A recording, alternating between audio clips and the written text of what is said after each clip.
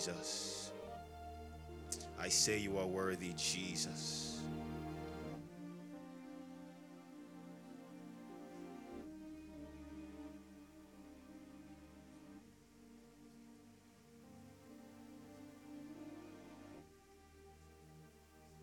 You are worthy, Jesus.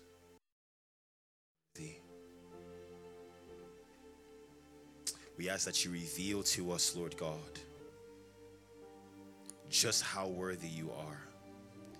We ask that you reveal to us, Lord Jesus, just how valuable you are. Reveal yourself to us, Lord God. In Jesus' name. Hallelujah. So sorry. Traffic is, I don't know what's happening on the road. It happened on Thursday. Happened today. It was crazy today. No matter which way you try to go around, go underneath the bridge, on top of the bridge, around the bridge. I felt sorry for people that tried dodging it. The smarter you were, the more trouble you got into. I saw some people going around. I was wondering why. Next thing, when I finished crossing the bridge, I now saw the people that were in front of me before. Hallelujah.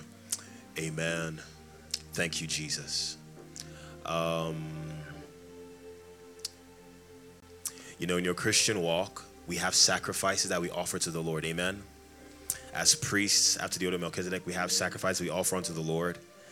And you would discover in, if you read the scriptures, the Old Testament, you see that priesthood has almost like requirements. Amen. There's these measurements that are given. Amen. You would see when God would tell Moses to build a tabernacle, he told him to build exactly according to the pattern, right? Hallelujah. You would see when God gave Noah instructions, he gave him numbers. Amen. There are measurements. Hallelujah. And those numbers, they're not literal to us right now. They were literal for them right at that point in time ish. Amen. But they were a picture of the precision of God. Amen.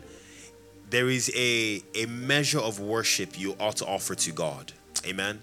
There is a way you ought to respond to God at different points in time. Amen. And those measurements, hallelujah, they are meant to be dished out to us. Hallelujah. For this reason, there are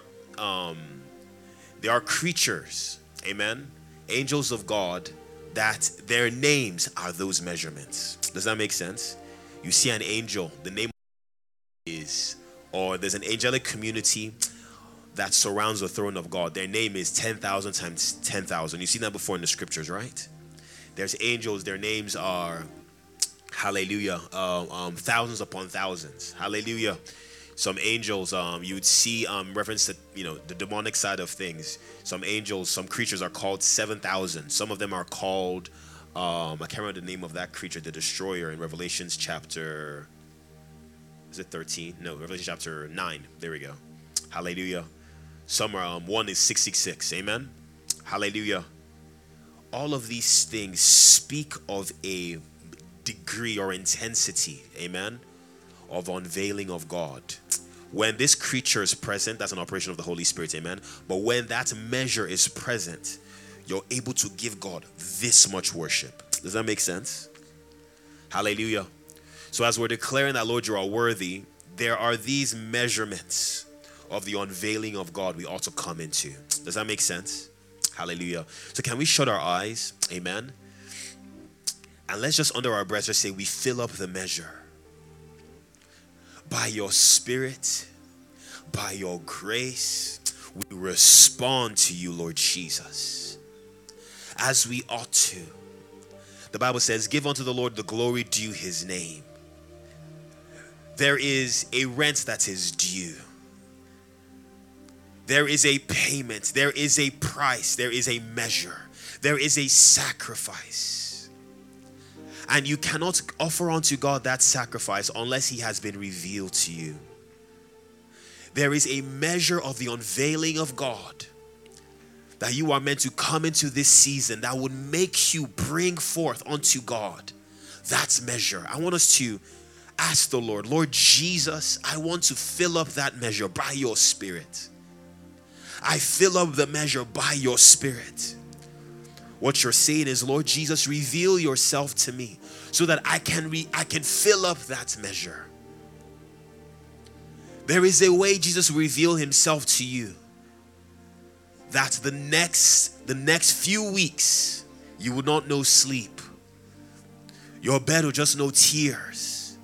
Why? There is a measure of the unveiling of Jesus Christ that has come to you. That's measure, that's number, that's measurement. We fill it up. Whether it is 10,000 cubits, whether it is 30,000 cubits, whether it's 144,000, we fill up the measure by your Spirit in the name of Jesus. Oh God of precision, we thank you, Lord God. A new season has been opened unto us, Lord Jesus, even at this time. And Lord Jesus, there are measurements, there are numbers. Lord Jesus, there is precision we are meant to come into by your Spirit. We come into, Lord Jesus, fulfillment in the name of Jesus. We come into fullness in the name of Jesus. We come into precision in the name of Jesus. We say our cups overflow in the name of Jesus. Thank you, Heavenly Father. No, we're not going to be agberos. We're not going to be local artisans, Lord Jesus. We're going to build according to the pattern, Lord Jesus. So we ask you for an unveiling, Lord Jesus. I love this wallpaper. Thank you for the unveiling, Lord Jesus. Let the heavens open, Lord God, that we might see clearly, Lord Jesus, and bring you the glory due your name. You are worthy, O Lord. Worthy is your name, Lord Jesus. You deserve the praise. You deserve the worship. You deserve the nights. You deserve the fasting, Lord Jesus. Oh, what a blessing that we would know how worthy you are. What a blessing that we would know how worthy you are, how beautiful you are. That sacrifice, Lord Jesus, that consecration, Lord Jesus, that decision, Lord Jesus, what a blessing that we would know. Thank you, spirits of counsel, for instructing us. Thank you, Jesus. Hallelujah. Amen. Hallelujah. I think this is my first PHB in a year now. I think it's about a year now, yes. Hallelujah. Thank you, Jesus. Pastor Francis sends his greetings. Soon, hallelujah. Then I'll run back to where I usually hang out. Amen. Okay, no, there's a Daniel camp. I remember there's a Daniel camp because Daniel campers were around. During the Watchman Prophetic Conference, Pastor Douglas was ministering, and he was saying some things that were very powerful. And at one point in time, I was doing technical stuff. I was on a computer. I think I was moving SD card files on through SD cards to hard drives or something. And this angel walked into the room. Now, normally when that happens or whatever, I engage subconsciously, as in while I'm doing what I'm doing, I'm rumbling in my heart. But the angel demanded like my attention, if that makes sense. And it got really strong, really strong. Probably more weighted than I ever experienced before. It's just that the way you were last year and this year are completely different, right? Hallelujah. But I know the weight of that thing. I know that if that happened to me a year before, I'd have been shouting on the floor, screaming. Amen. And what the angel came to do was to show something. That angel came and said something. I want to show you who your enemy is. When you understand what your enemy is or who your enemy is, you will love your brother and your sister in Christ. Amen. And, you know, if you study the scriptures, give me 1 Peter chapter 3.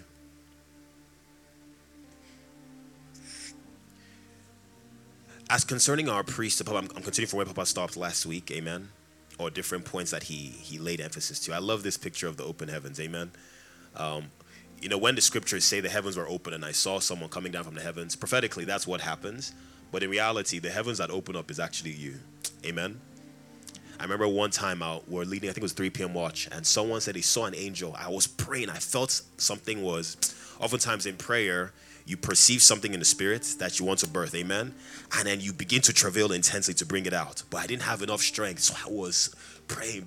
I'll rest for a while, get strength again, pray. And then someone saw me, and they said they saw someone was coming out of my tummy, like trying to squeeze themselves out. And that's when I realized that, oh wow, the language of birthing and travailing, amen, and bringing forth is not so far away from the truth, amen. We're meant to actually bring forth, amen. Welcome, Mama, the one that brought me forth. Hallelujah. Hallelujah.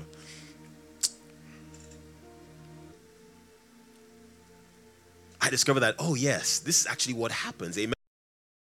Into the room, the angel actually came out from you if you were engaging the Lord, or if it's through your heart that that operation of God, came through or trafficked. Hallelujah.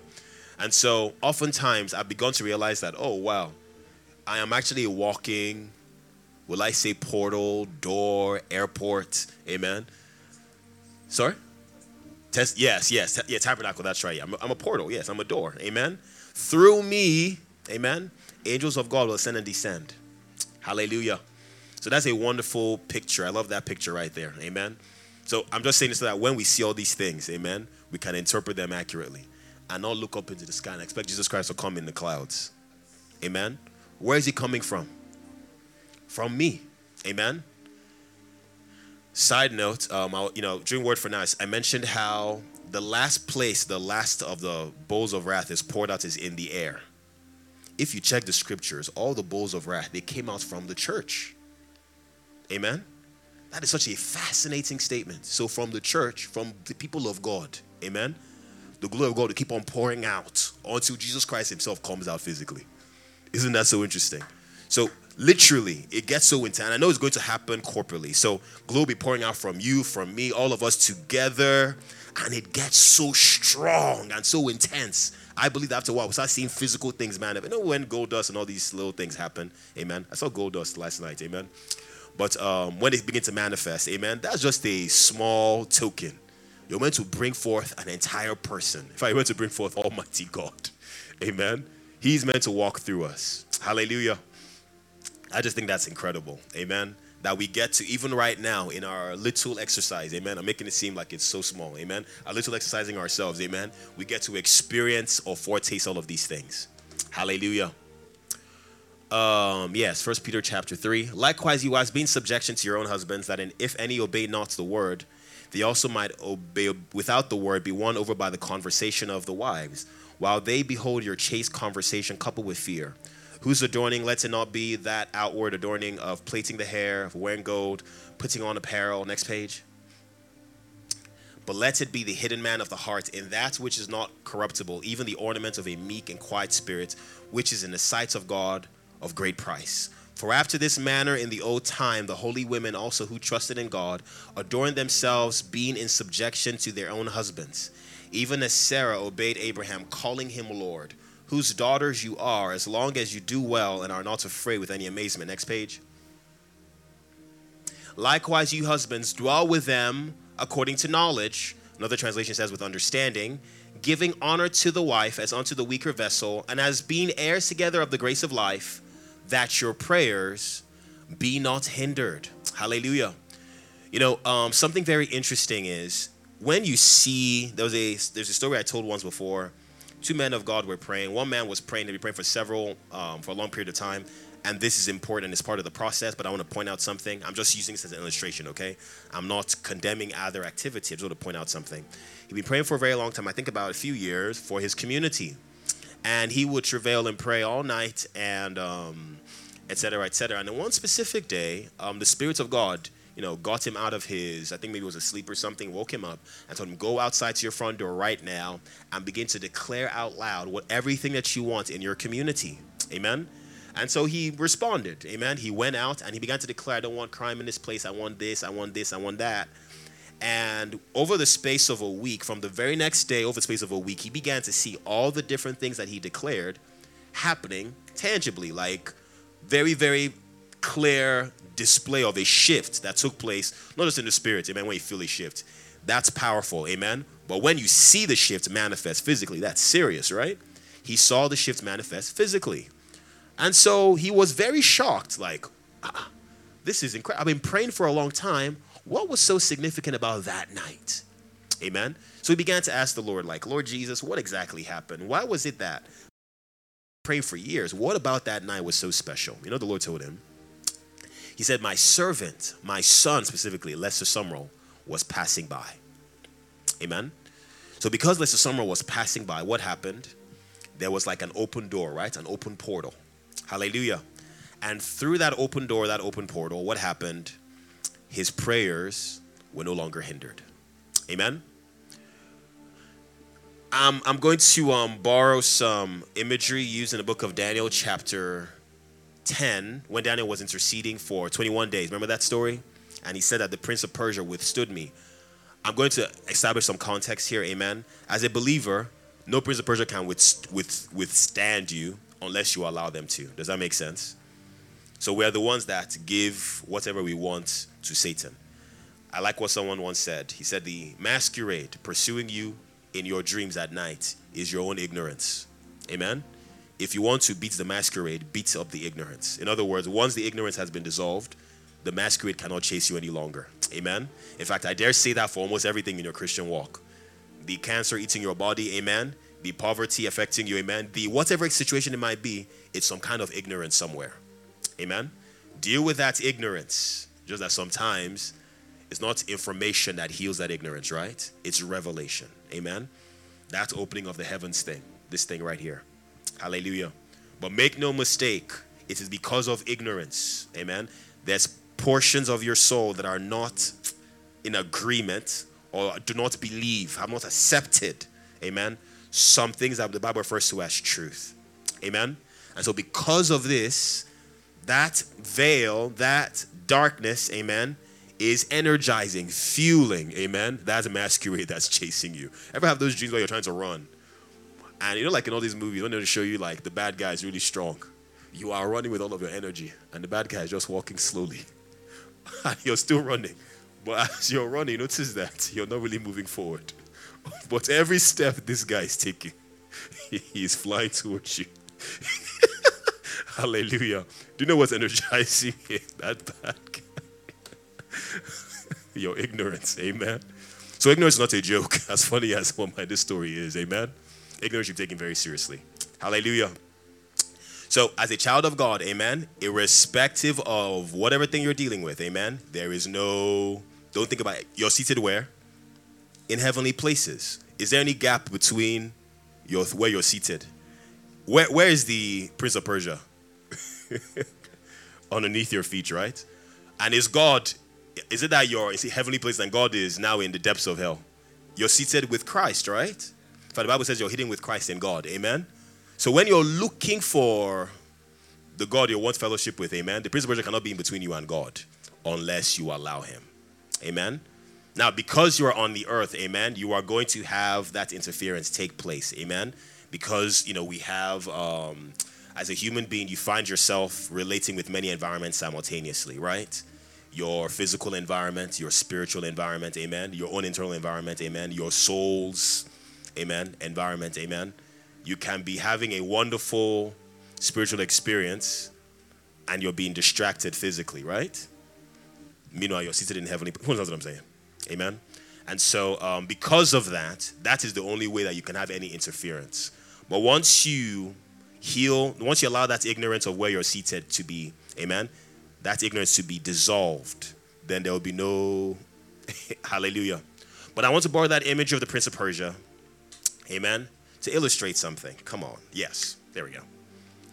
When that obstruction was removed, amen, by the presence of Michael the archangel, amen, the prince that stands for God's people, the nation of Israel, hallelujah. When that hindrance was successfully removed, then that answer to Daniel's prayers could flow through. Is everyone seeing that picture there of how some things can be hindrances? Amen? So that's why am I saying all of these things? That man that was praying for several nights and Lester Sumrall, if Mr. Sumrall gives one word, the weight of that word that he gives is like 1,000 nights of this guy. Amen. That tells me something. There is a way to pray efficiently. Does that make sense? It's not just the length of prayer per se, but there's some things that can hinder your prayer. So if you remove these things, give me that 1 Peter chapter 3 again. It is like the heavens are open. Again, it's not the heavens above your head. Amen? It is you expressing your life, right? Next page. Yes. The page before. Give me just verse 7 alone. I've read through all of this already, so we can just read verse 7. Okay. Husbands likewise, dwell with them with understanding, giving honor to the wife, as to the weaker vessel, and as being heirs together of the grace of life, that your prayers be not hindered. Amen? So in the place of stretch prayers, amen, in the place of consistent prayers, amen, we want to make sure that we are being very efficient. You know what efficiency means? If you keep on, we have we have an accountant or in the office, and every year he does like this beautiful thing, like assessments of expenses and different things, and he'll do some analysis and be like, we're spending so much money on diesel. If we invest a decent chunk of money in solar power, we could save this much money on a year-to-year basis. Does that make sense? And so because of that, if you look at the decisions being made, they might look like you're spending a lot of money now. Just buy diesel, small now. No. You're looking at something that needs to be taken care of.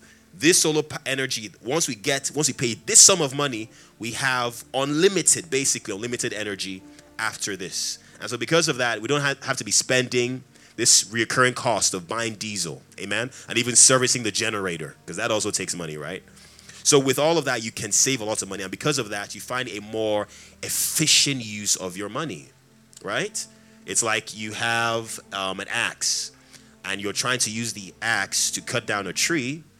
The wisdom will tell you, sharpen the axe, right? That's Ecclesiastes, right? Wisdom is profitable to direct. Hallelujah.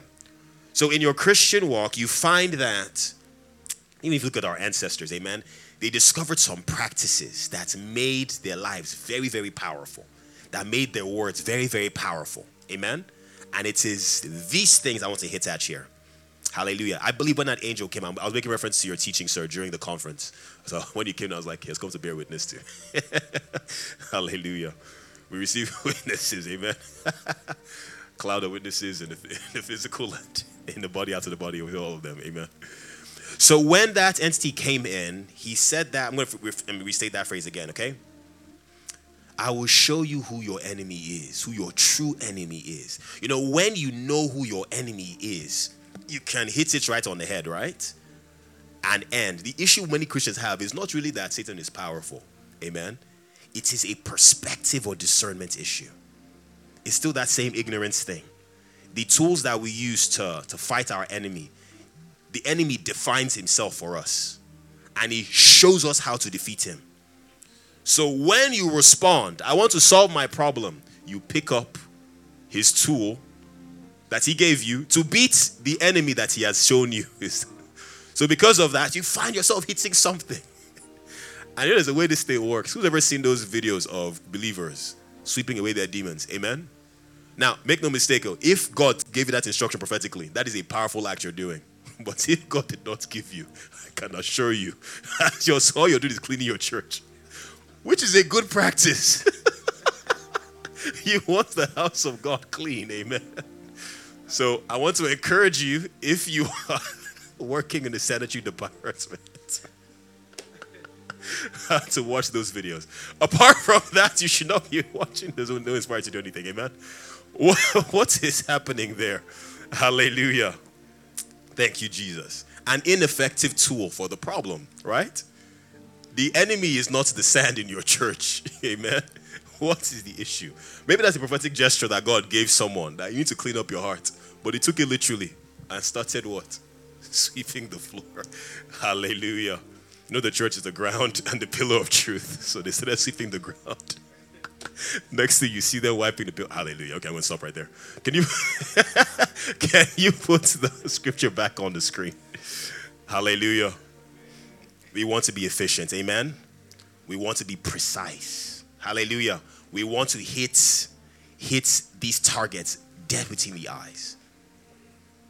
I'm going to say something I think is very important. I've found a lot of grace here. When I say grace, I don't mean I'm walking in it per se or whatever.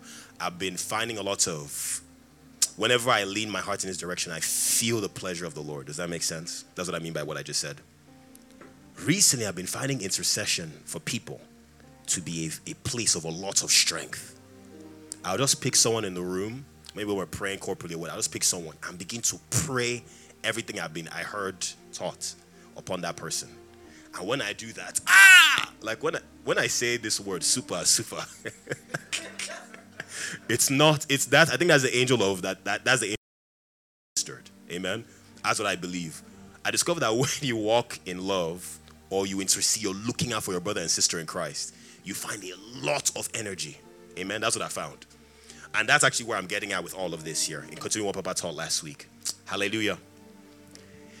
Notice how Paul identifies, amen, that walking in love with your spouse, amen, unhinders your prayer life. Is everyone listening? You see some verses in scripture where Jesus Christ will say some things. When you bring your offering to the altar, if you have aught against your brother, leave your offering at the altar. Why would he say that? Why would he say that? He understands how sacrifices work. The picture in mind is of Cain and Abel. Amen? They both brought forth, yes, I said that right, yeah, something beautiful unto God in the natural. Amen? What did Cain bring? Fruits of the earth, right? Abel brought the firstborn of his flock. Amen? Both are scripturally correct. Hallelujah. You see grain offerings, amen. You see harvest offerings, amen, in the scriptures. Hallelujah. But God explained something to Cain. Give me Genesis chapter 4.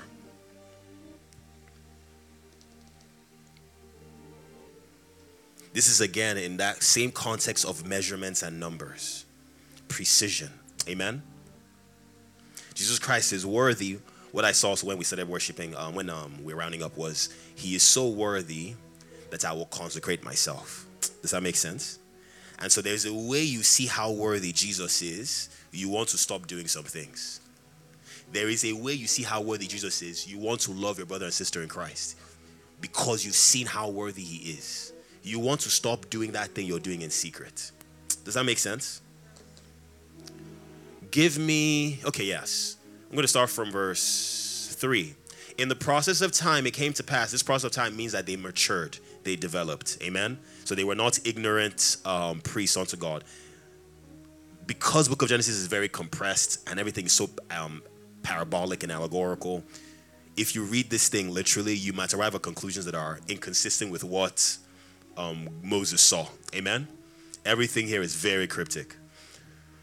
So in the process of time, it came to pass that Cain brought an offering of the fruits of the ground to the Lord. Abel also brought of the firstborn of his flock and of their fat. And the Lord respected Abel and his offering, but he did not respect Cain and his offering.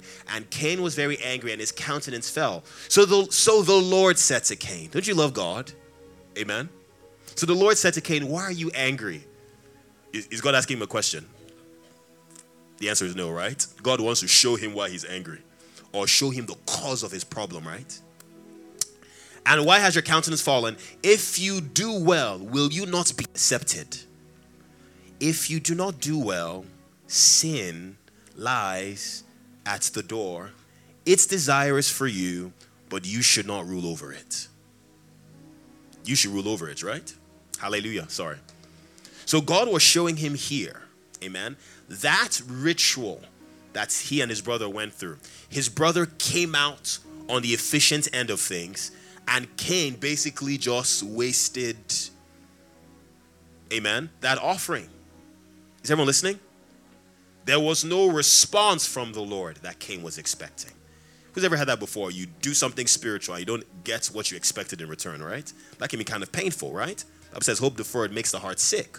But when it is fulfilled, it's a tree of life, right? Rejuvenation, amen? Cain was expecting something, but he wasn't getting it. And he was like, I've been trained in this. What is the issue? God told him, oh, this thing here. This thing is frustrating what you are doing. Is everyone listening? There are some things, amen, that we as believers take for granted. They actually restrict, they close up the heavens upon us. It's not the sky, it is you. Amen? Can I say something that would help? How many of you know that if you read 1 Corinthians chapter 2, the Bible explains that we have the Spirit of God inside of us? The entire Bible says that, right? But the Bible doesn't, 1 Corinthians 2 goes into some very scary detail, because 1 Corinthians 2 suggests to us that the presence of the Spirit of God inside of you, amen, means that the depths of God, amen, by the depths of God, speaking of God's own heart, God's own mind, amen, God's emotions, is everyone listening? God's feelings, all of them are present inside of you as well. Isn't that what happens, what you call a prophetic gifting? When you spend time in prayer and then you find yourself discovering what is in God's heart. Isn't that what's happening?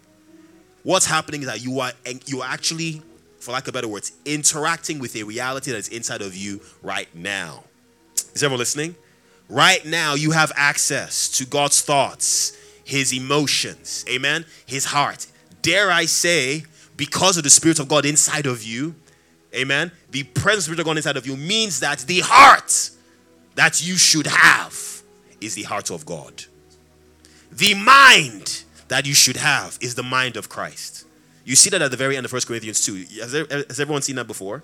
We have the mind of Christ. He was not speaking about it in an esoteric form. No. Because of the indwelling of the Spirit of God inside of me, I have unrestrained access. The Bible says we might know the things that have been freely given to us. I remember last year I would pray and ask the Lord, like, how do we access this thing?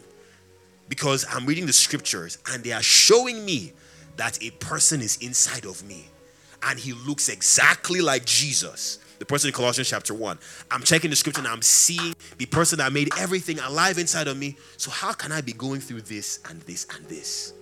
Who knows what I'm saying? So these are legitimate questions we need to be asking, because if the Bible says, let God be true, let everyone else be a liar, right? So even your own inspections, they have to be passed through the filter of God's truth. If the Spirit of God is inside of me, then why is this here? Why this? When you trace all of these things, you see inefficiencies. Is everyone listening?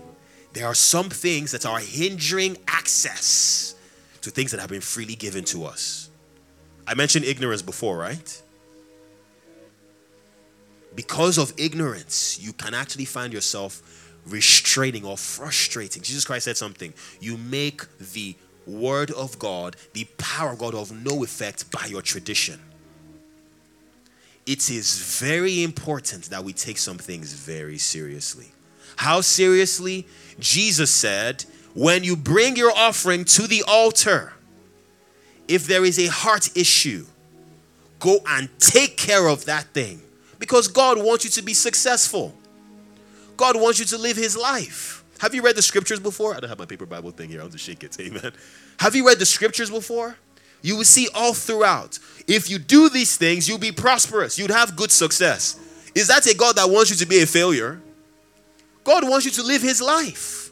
God wants us to, and you can see the intention, right? He doesn't just want us to live his life. He made sure that everything we need to live out his life is present. What did he do? You can see Jesus.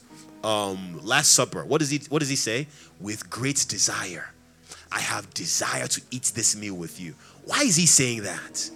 The intention of God for us to live this life. The Bible says the zeal of the Lord has consumed me. He was being arrested, amen, by that zeal of the Lord for humans to finally live out the life of God. And so you see him chugging that cross. Who's watched Passion of the Christ before? When they dropped the cross and he started embracing his cross. And the thief said, you fool, why do you embrace your cross? The fool cannot understand what's at play here, right? in Jesus' mind, the joy set before him was all of us, right? Living this life with ease, the way God desired it to be. Instinctively, the way God desired it to be. Hallelujah. And so we know this because even after he died, he made sure, still, told his apostles, wait in Jerusalem. He gave them specific instructions. Tarry until you be endued with power from on high. Why is he saying all of these things? Can you see the intention of God? And that's not all, right? When he ascended up on high, what did he do? Took captivity captive, right? And he gave gifts unto men. So you see apostles, prophets, teachers, evangelists, all of these resources are being made available for your development, for your experience of the life of God. Is everyone listening? So God's desire for us to experience his life cannot be questioned. It cannot be questioned. The Bible says all promises are yes and amen. Therefore, who is this enemy? Who is this enemy? That's what that angel came to say. When I show you your enemy, you will love your brother and sister. Who understands what I'm saying? Thank you, Jesus. I feel a prayer pause. Can we posture our hearts towards the Lord?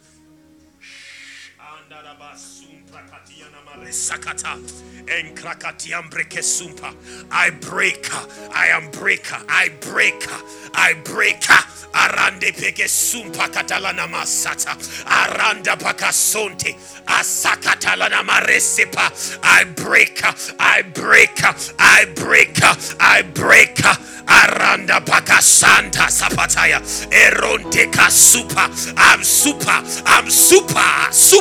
I am super. Aranda pakampada paka super. Ah, super.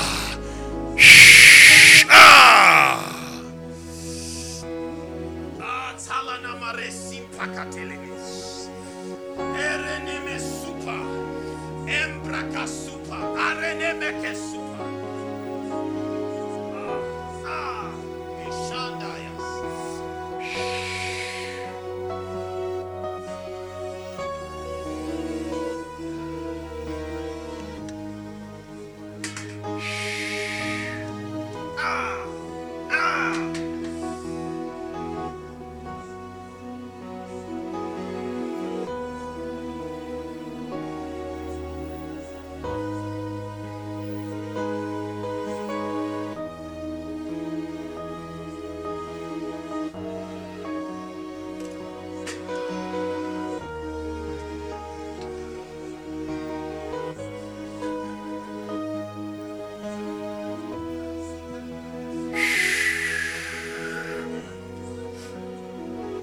Thank you, Jesus, for eyes that see and ears that hear and hearts that understand. In the name of Jesus, we come to sight, we come to hearing, we come to understanding. In the name of Jesus, even as by your Spirit, in Jesus' name. Hallelujah. Okay, let me round this up. Hallelujah.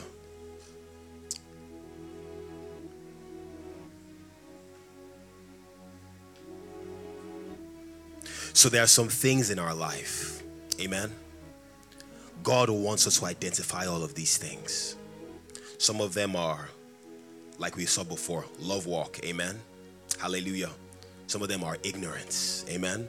We want to spend time in the scriptures and identify what these things are.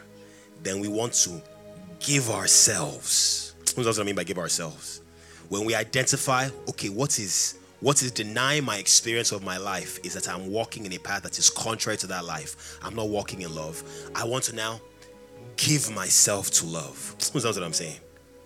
Because I'm looking now at a measurement that has been given to me. Is everyone listening? And I now want to fill up that measure. Hallelujah. Can we thank the Lord?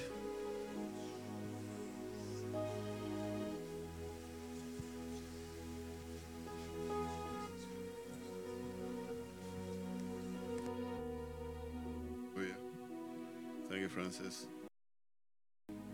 Hallelujah. Praise the Lord. Hallelujah. Praise God. A lot of times people complain, okay?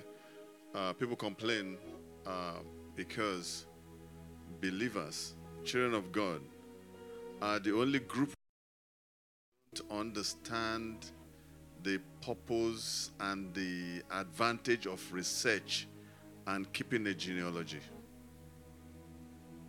Did you hear? Did you hear? I always say this, that spirits are casting spells on people of God. Now, when you say that, immediately your mind will flash back on the fact that you're a child of God. Your mind will flash back on the fact that you have the Spirit of God in you, you have the Word, and you have all these miracles and all these things going. But yes, you have all these things. But you also have an enemy. Now, children of God consider that in reality. They know that there's an enemy. They have an idea there's an enemy. They do not take time. Yes, Yeshua said this. A long time ago, I decided to listen to the wisdom in Yeshua's words. The words in the red letter. He said something like this. He said, when you go to war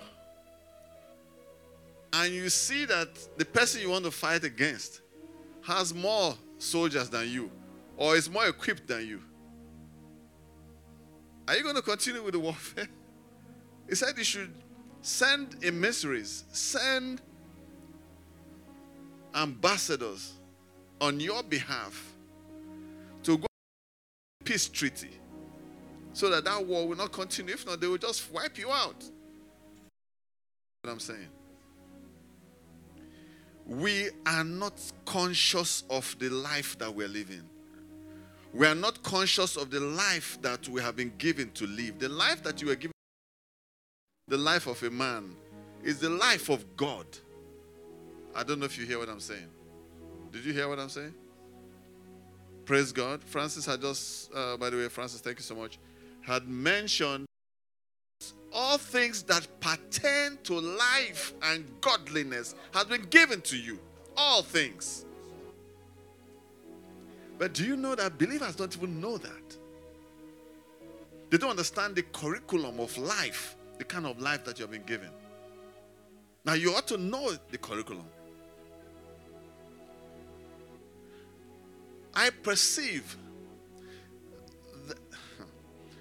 listen, Satanists, politicians, people in government know that government belongs to you. Did you hear? Every single one of you is carrying government upon his shoulders. Every single one of us. The dominion was handed over to you. Yeshua said it this way. He said, all power has been given to me. All. Both in the heavens. Okay. Even under the earth. It says, go therefore.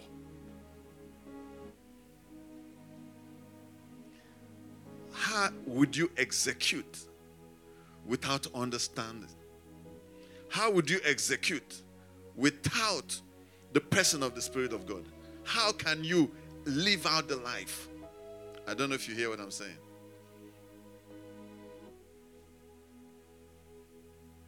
How? Without understanding that you have an enemy. You know, any little thing you say, which is true, is a liar. But who is giving him access? Who is giving him access?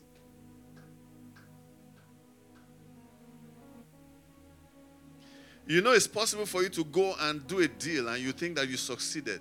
Meanwhile, have you ever played chess before? Now you are so excited. You thought you had a move, and then you make that move. The guy you're playing with just crosses his legs and just watching you enter into a pit. Because he set a trap for you. You didn't know it. You were so excited. There's so much zeal in what you are trying to do that you're not able to check all the different, you get what I'm saying? All the different aspects of the game. And you just push, and this guy just laughs and just, and you are gone. You're out of the game. Are we together, please? Praise God. One thing you must understand is always do a reality check as a child of God. Always. Don't just be in a roller coaster drift. Okay? Okay, why do we have to keep complaining? Oh, why is my life like this? Why is my life like this? Hello? So what have you done about it?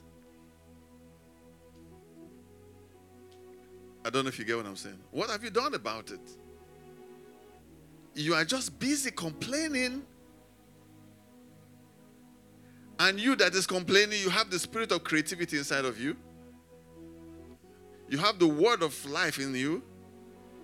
Francis just reminded us again that let this mind be in you, which was also in the Messiah. So you will have the mind of Christ. Hello? You have that already, but you're not putting it to use. Why? Because they give you something that seems like this is the truth. Yeshua said, there is a way that seems right unto a man, but the end is destruction. I can assure you that every single one of us have an idea of what Christianity ought to be. Every single one of us have an idea of what holiness ought to be. Every single one of us have an idea of what righteousness should be. Are you getting what I'm saying? And that is what is the driving force to what we do every day. I hope you hear what I'm saying. As a man thinketh in his heart, so he is, or so is he. So how you think should be of utmost importance to you. Did you hear that? Because you have to make advancement. You can't afford to be drifting. I hope you hear what I'm saying. You have to be making advancement. You can't afford to just live your life just casually. Do you know you can spend so much time at war and you don't have enough time to plan?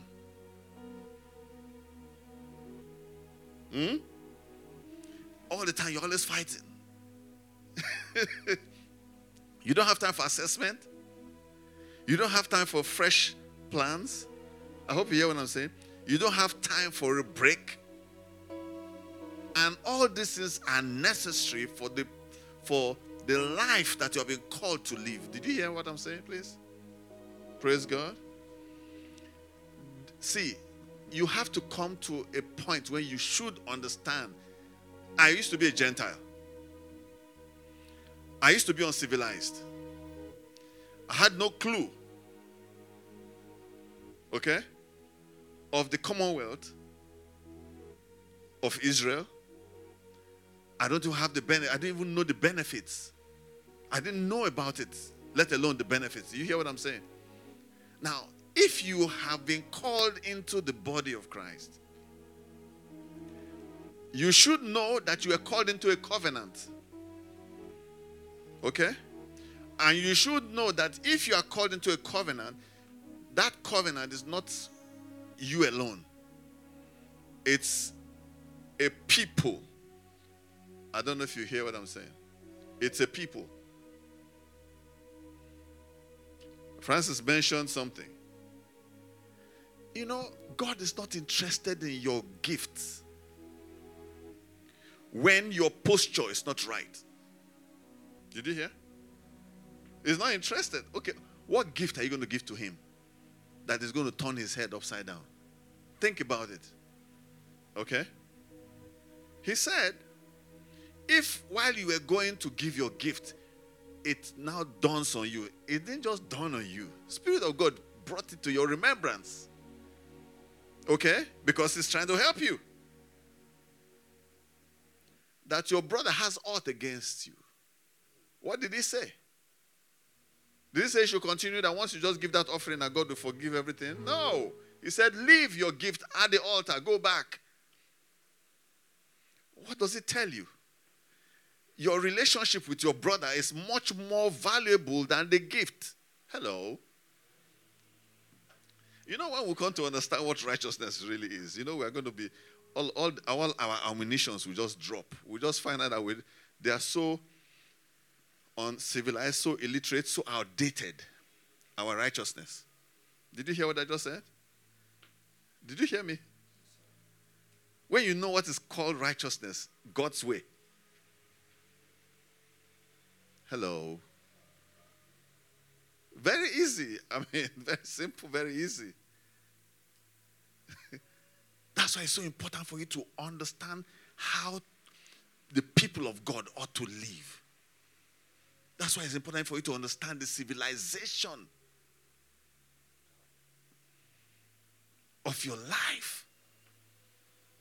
That's why you see me going back to the people of God, to the Jews, because they are the ones that actually lived out a life. And they have a culture and they have a civilization. I hope you hear what I'm saying.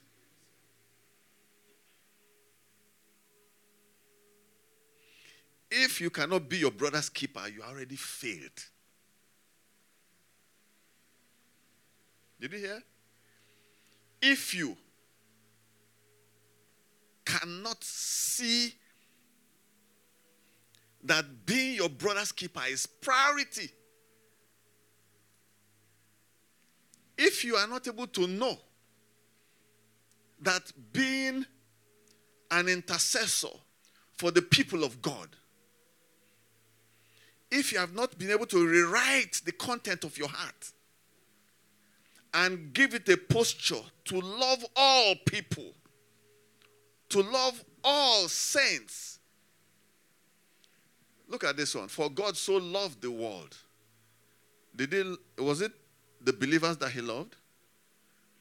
He did love the believers, his children. But he said, for God so loved the world. So he loved the world. And because of the love that he had for the world, he gave his... What did you say, sir? I love that. you know, a lot of times we say he gave his only begotten son. He gave himself. Because if he gave his only begotten son, that is finished. It means anything that happened to that one, he's gone. Everything is finished. I don't know if you hear what I'm saying. He didn't have a second one. He didn't have a third one. He didn't have a fourth one. He had just one. Hello? He had just one. And like Pastor Douglas said, he gave himself. All right. Now, he has won you. Now, he's in you. Now, you and him are one. Now, you and him are not one, so that both of you can, you know the way you told him shift. Didn't you do that just now? Didn't you shift? Is that what God wants to do with you?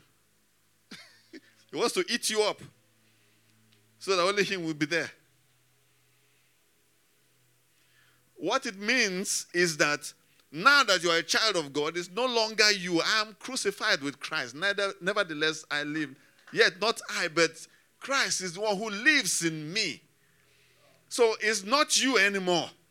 It's not about you. It's not... I thank God for Word for Now. I don't know who I was talking with. Pastor Uche maybe.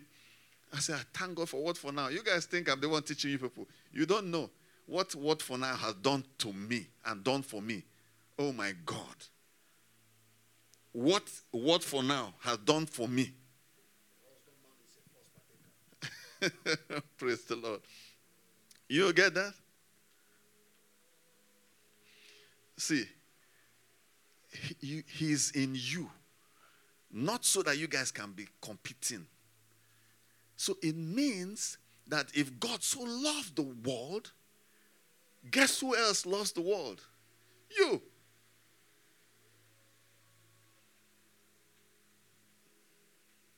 That's why he says that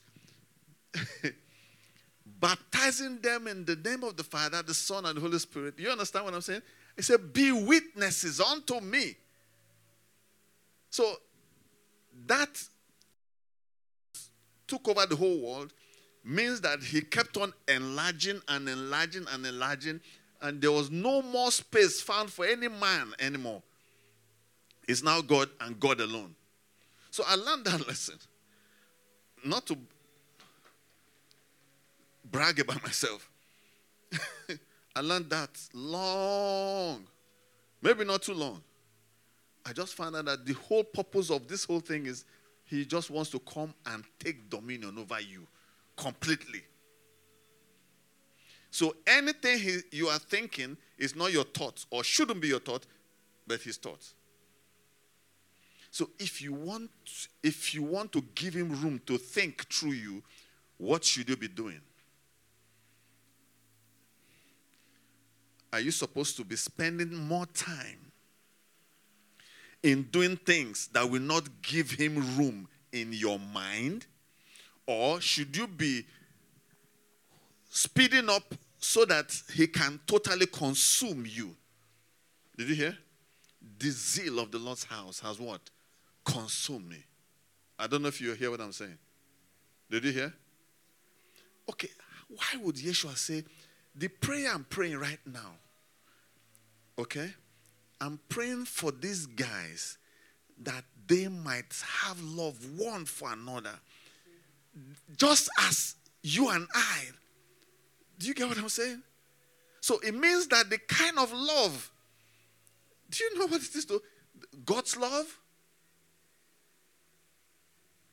The kind of love.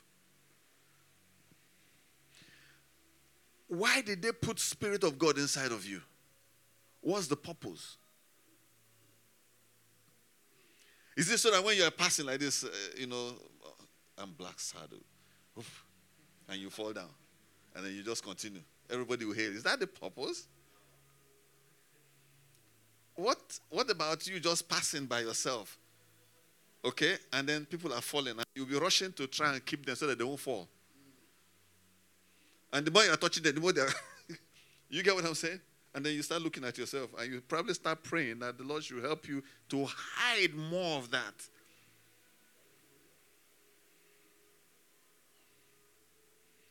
Yeshua said that it is important for the Spirit of God to come.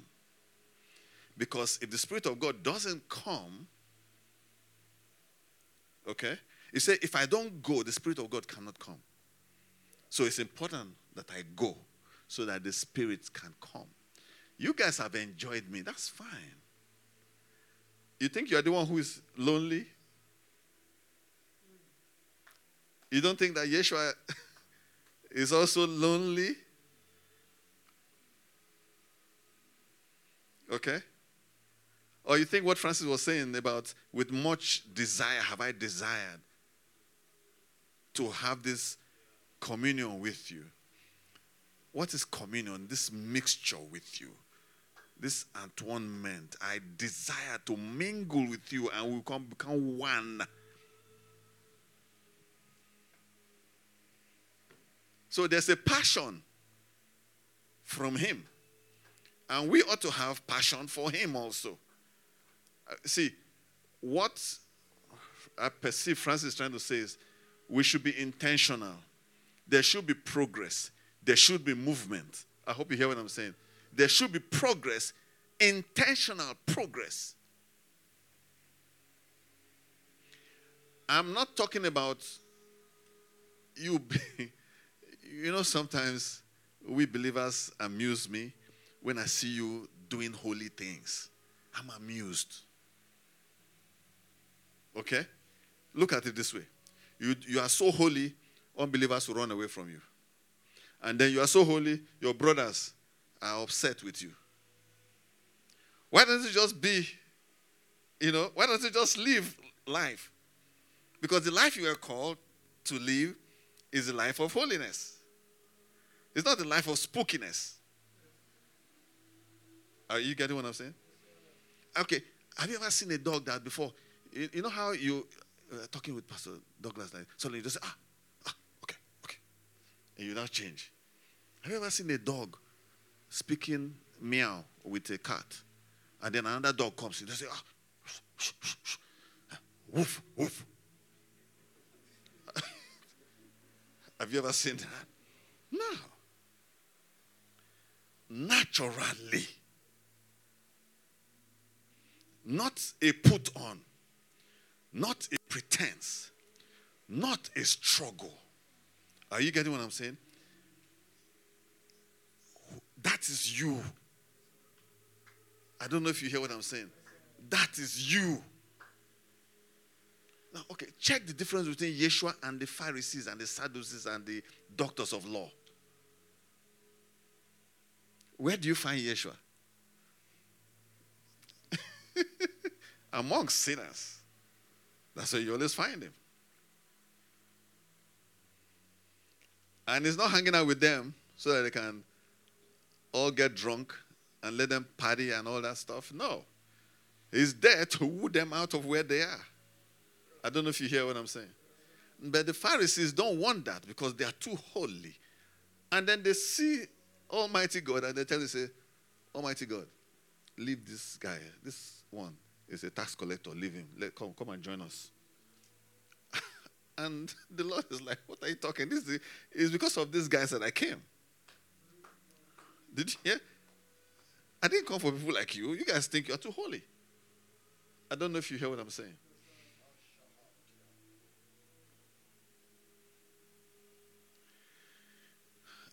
I fear spiritual things. What do I mean? Sometimes, if you are not careful, because you are looking for some things that are too holy, you will miss the holy ones. Did you hear me? Because you are looking, okay, so among all these people now, who is the sister that is, I like that dresses, and then you go for that. But you are seeing things from the eyes of a man. You are not seeing things from the eyes of the Spirit. Are you getting what I'm saying? Are we together, please? Samuel wanted to anoint the sons of Jesse. And he said, oh, of course, just look at how he looks. And the Lord said, listen, I don't think the way men think. I'm looking at the heart. Are you getting what I'm saying? Look for the heart, not the outward part. Look for the heart. You can't find the heart without relationship. You can't find the heart without time. You can't find the heart without giving it. Don't get carried away just by someone's razzmatazz. Recently, I started watching someone. And I was watching the person. At first, it looked like very nice. At first, very holy. After a while, I picked stubbornness by the Spirit. After a while. Lord, is it I? Are we together, please? Now, is the purpose for judgment? Mm-mm. That's not the purpose.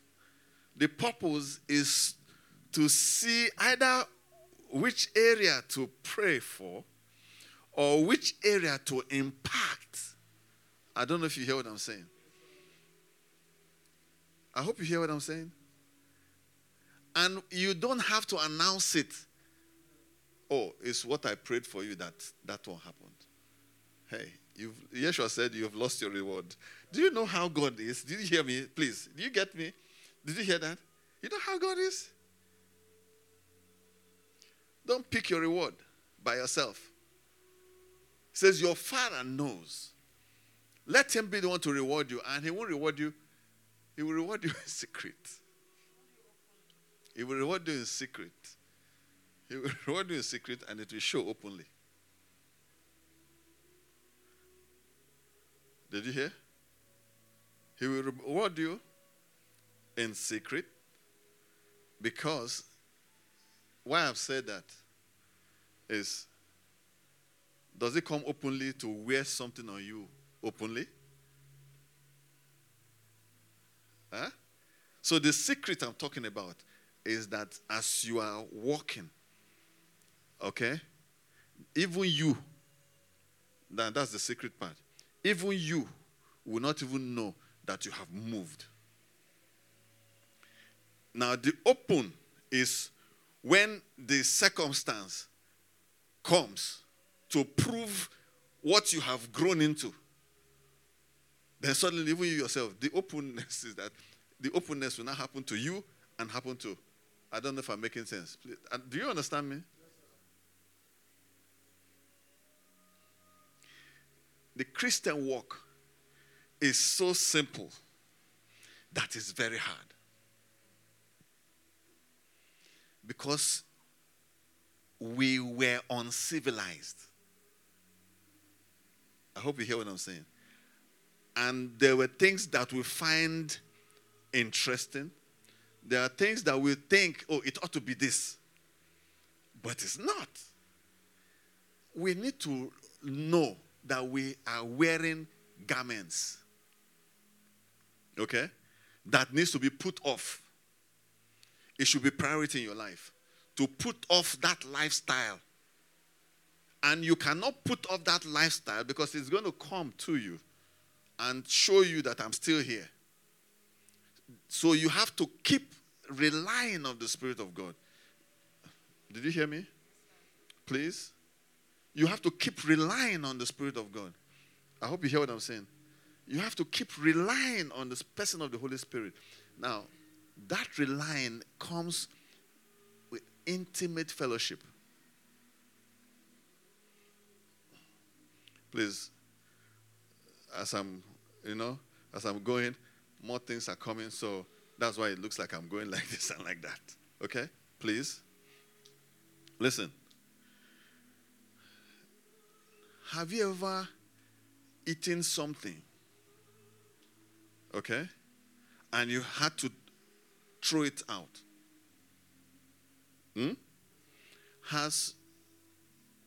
Have you ever seen someone in the hospital and they brought blood for the person and the body refused to take that blood?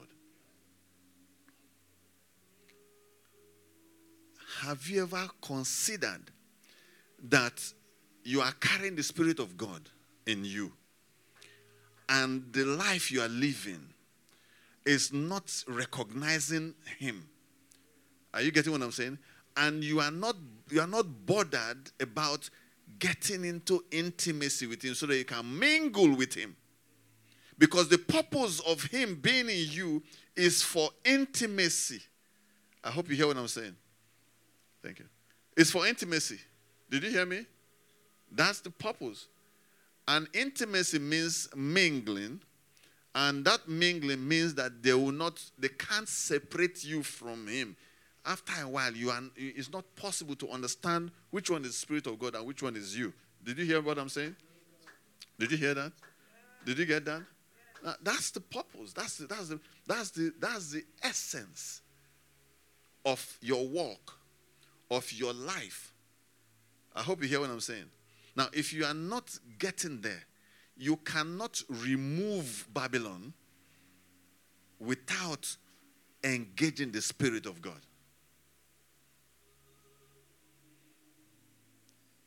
Okay? You can't remove Babylon. But as you continue in intimacy with the Spirit of God, Okay? And intimacy with the Word of God. I hope you hear what I'm saying.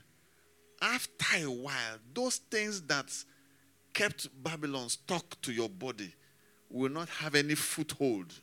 I don't know if I'm making any sense. Okay? And then they start dropping off. Not by force. I don't know if you hear me. Not by your force. I hope you hear what I'm saying. It is a spiritual thing. Did you hear me? It is a spiritual thing, because if you use it by force, they will leave you for some time and they will come back. And when they come back stronger. But when you begin to mingle with the Spirit of God, are you getting me?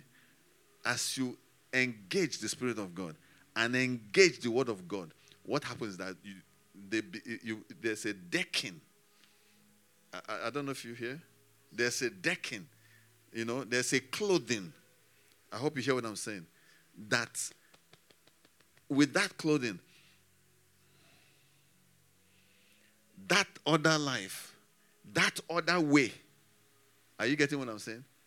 Will not be able to find expression anymore. I don't know. Am I making any sense, please? Okay, how would you consider that being knit together as people of God means righteousness? Why is it so important to God? Why is it that when the Lord finds out that you have love for the people of God, they now begin to look for how to give you more strength of the Spirit? When I heard of your faith in the Lord Yeshua, number one, and your love for the saints, it's not a play.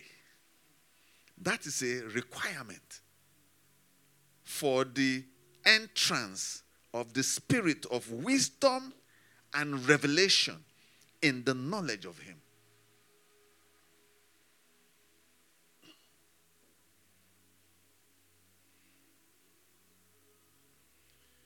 You are wearing an orange shirt. What were you wearing in the morning? Orange shirt? Huh? That's what you wore in the morning. When you woke up from your bed. A few minutes ago, I wasn't wearing this one. Huh? So I could just take this off and put on something else, right? But that's not what we're talking about.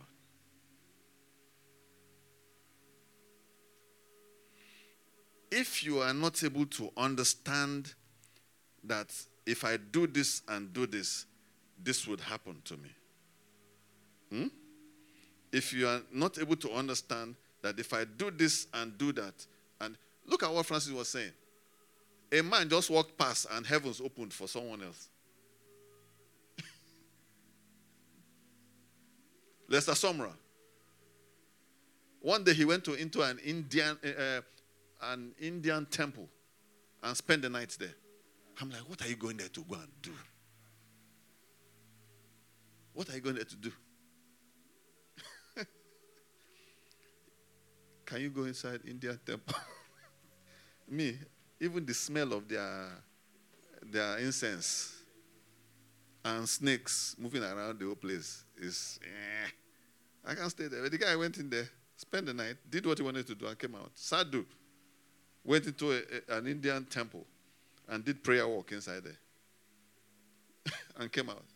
There was this other lady, what's her name? Cindy something. The one that was formerly, no,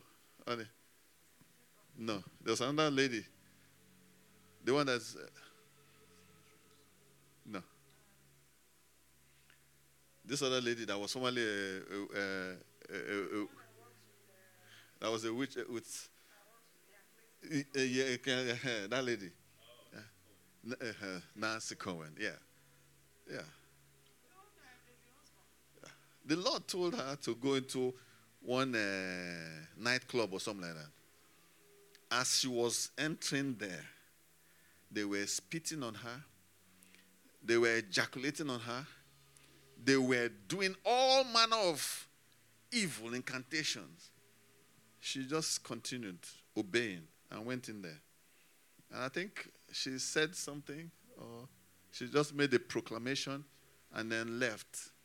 And she was abusing herself for not doing what God told her to do. It was after how many years? She now met the queen of that place. She was in another meeting, and that woman came to meet her that, you don't know me, that you were in such and such a place, and you did such and such a thing. And after that, I dropped everything, and here I am, I'm a believer now. Meanwhile, she had been thinking that she didn't. I don't know if you understand what I'm saying. Are we together, please? So what am I trying to say in all this? You are not, it's not just, Joshua or Michael or Adama and stuff like that. After a while, it will no longer be Adama again. After a while. I hope you hear what I'm saying. After a while. Did you hear? The purpose, okay? And we must understand this.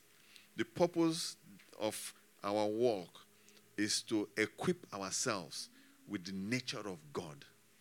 It's funny when I say that, because already you have the nature of God. Do you understand? They've put it in you. Are we together? They put it in you. Okay. Do you know you can eat a bowl of amala, big bowl of amala, with ewedu and okra? By the time you finish eating, before it starts digesting, your tummy will start running and you go out and send it out. So did you benefit from that? Nothing. Did you hear what I said? Nothing. So it's possible for you to hear stuff. Okay? It's possible for you to hear stuff. It's possible for you to even carry it for a while, in excitement for a while, and after a while, it fizzles out. So you are not able to, that's why David, who says, teach my fingers to war. Now, what does it mean to teach your finger to war? Is it so that you can be able to punch somebody? It means that ability to handle stuff. Did you hear what I'm saying? That it should be part of your prayer, that God should give you that ability, that when you hear, it's of great value to you, and you would begin to live that life, and it will become your nature. It will become your personality, become your person. I don't know if you hear what I'm saying. And there is a progress. After a while, it will no longer be, this is how Francis does his things. It will now be, this is how Yeshua. Do you get what I'm saying? This is how, why? Because he has won stuff. I don't know if I'm making sense, please. I'm still hammering on this. Brotherhood. Brotherhood. Brotherhood. Do you know how difficult it is to pray for your brother? You know how hard it is for you to carry your brother's burden on your heart. Not as a church assignment, but as a natural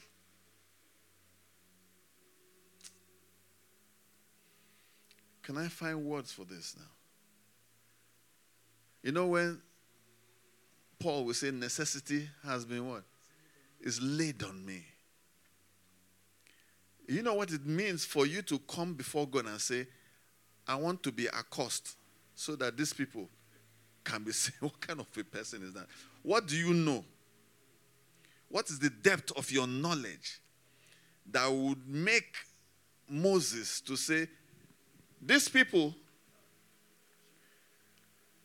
instead of you to wipe them out, wipe me and my generation out, Now, that guy wasn't playing.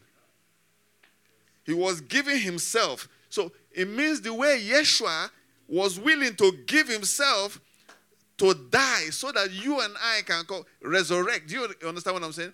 And the resurrection is for your justification. Did you hear what I'm saying? No, I hope you hear what I'm saying. His resurrection is proof that you actually.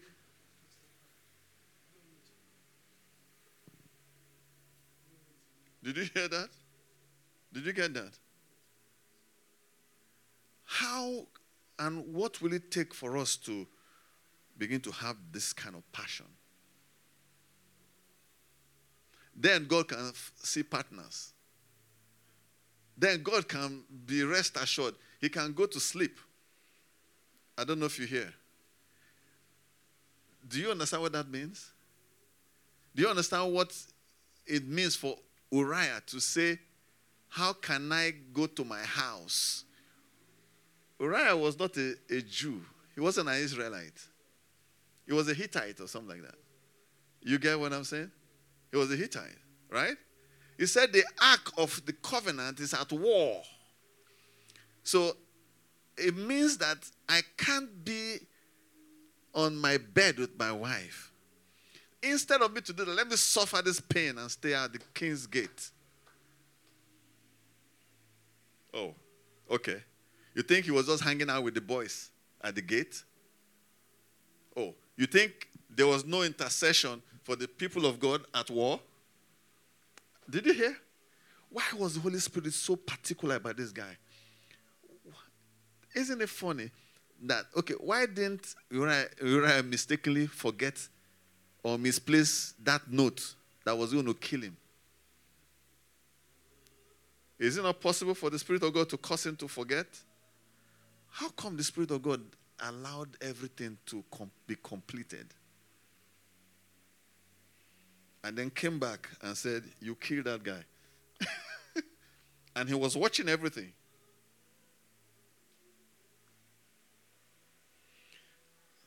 People of God, we have work to do. Did you hear? We have work to do.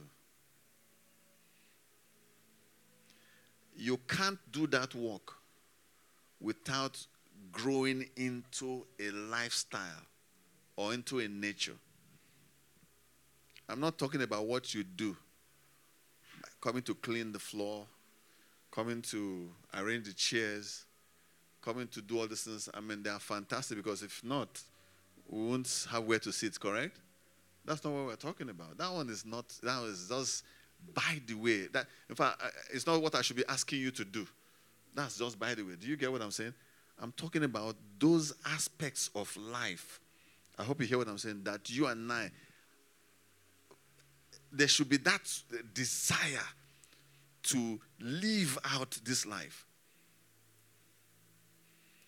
Whether people are watching or people are not watching. Okay? Whether people are watching or they are not watching.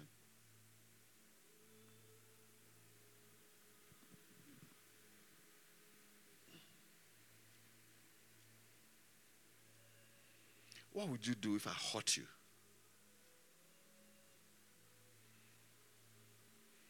Once.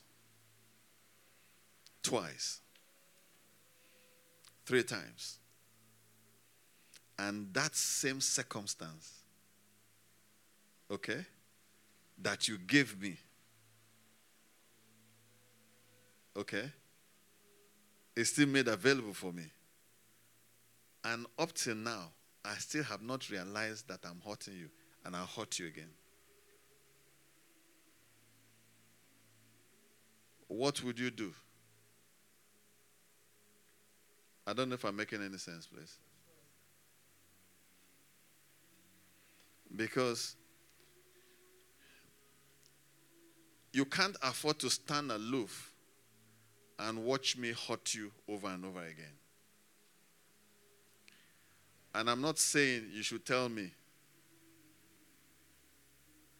What about intercession? I don't know if I'm making sense, please. Do I make sense, please?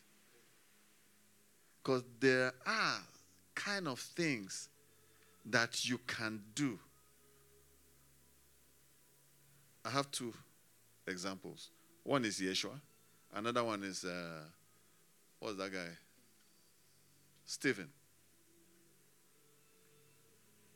Both of them were at the point of death. You think Stephen just said, Father, forgive them, because he remembered the scripture?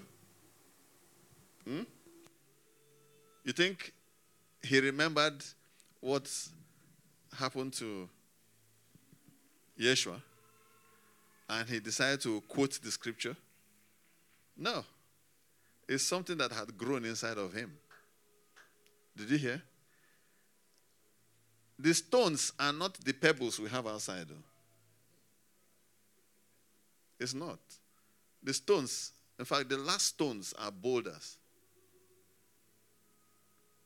In fact, the stoning is they hit you to, break your bones, destabilize you, okay, and they continue hitting you, okay, and they smash your head, okay, and then the bigger stones are to bury you. That is what it means when they stone you. They don't stone you and part of your shirt is still showing. When they finish stoning you, you are covered. As they were stoning Stephen, he was looking up. Did you hear? And he was interceding for those who stoned him. Do you know? I don't know if you get what I'm trying to say. Now look at, did Stephen continue? Okay, if he had a wife, did he have children? Okay. What about his lineage now? So you see that his lineage has changed from natural lineage to what? Spiritual lineage. And his first son is Shaul. Did you hear? His first son is Shaul, Paul. So imagine Paul's father. Did the Bible talk about his natural father? Huh? They just say Saul of Tarsus. Yeah, I know, but he was born first. Okay, a record, yes. Okay, what is it? Okay, I hope you hear what I'm saying. Did you hear me? So the first person, did the Bible even say Saul or Paul, the son of Stephen?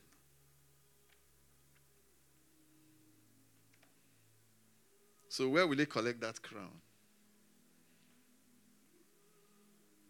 Now, it means that the rest of the students of the New Testament all came from that. I don't know if you hear what I'm saying. Was his death worth the while?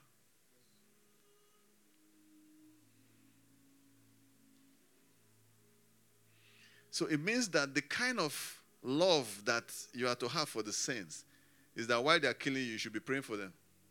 I don't know if that makes sense. It's the same thing that happened to Yeshua. The people that were killing him were the people he was interceding for. He said, do not lay this charge on them. So there is something that we all have to grow into. Those are the things we should be working hard to grow into.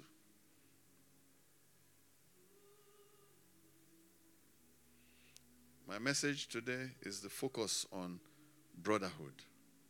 Brotherhood. Brotherhood. If you don't, that's not walking in love is not what you do once. You understand what I'm saying? It's you continue until you fizzle out. You love and love and love and love hate out of your system.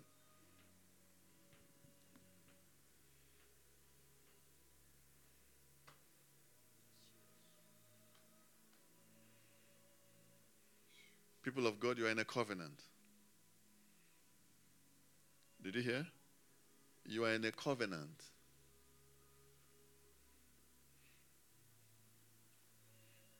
I hope you hear what I'm saying. And there are laws that govern the covenant. I hope you hear what I'm saying. There's the covenant teaches you a life.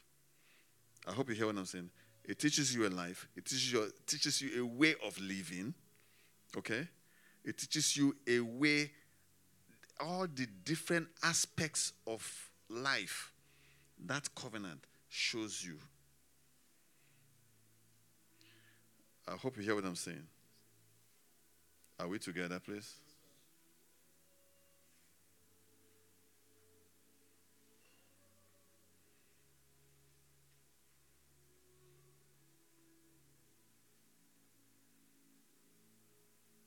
You have something you want to say? Okay.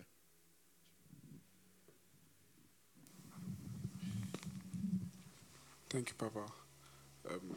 While we are talking about the walking in love and how it can transform us, there was this image that played in my head in line with your explanation. So I saw myself having a grudge with someone, and there's this thing of, even if we as believers offend another believer, the other believer still has to forgive compulsorily as an instruction.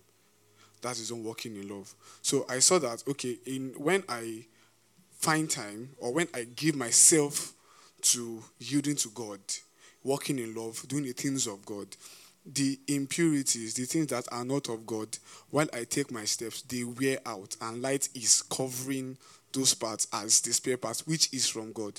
So the more I walk, the more I become the light. The light that's in me now finds its own expression outside me. So that was the entire image that played in my head. Now, the starting point is obeying instructions. The purpose for or of obeying those instructions is not so that you can be an obedient person. I hope you hear what I'm saying. But so that your nature will change into the life of obedience. Did you hear that? Do you get that? Did you hear that? I don't know if you hear what I'm saying.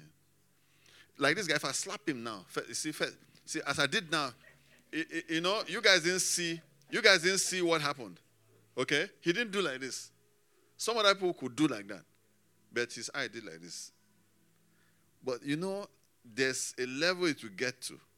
If I did that like this, he still blinked. You get what I'm saying? That blinking is as a result of that movement. I don't know if you hear what I'm saying. But I can give that slap so much that he will fall on the ground. He will receive the slap. Okay? And still stand up and sit down. His face will not change from what it was before if he was smiling. I don't know if I'm making any sense. I'm trying to pull out the natural aspect of our obedience to God's word. I don't know if you hear what I'm saying. Did you get what I just said? I'm trying to pull out because there is, you see, as you are here now, that hair that is growing, okay? Did you tell the hair to come out? The hair is just moving out by its own self. There's something that is feeding that hair inside you. It's natural. It's in your gene. I don't know if you hear what I'm saying. Did you get that? Now, just as your natural body has the ability to be fruitful or matured, so also your spiritual person would begin to mature. I hope you hear what I'm saying. And the purpose of the maturity of your spirit being is to overtake the maturity of your natural being. I don't know if you get that. Did you hear what I'm saying? Because you are not complete yet. Your final state, when they say to the glory of God, he lived a life. No, that's not it. He didn't live a life. You live a life when you have transcended or transited from the natural being to the spirit being. I hope you hear me, because that is your final destination. And that spirit being is the nature of God. Did you hear? Did you hear that?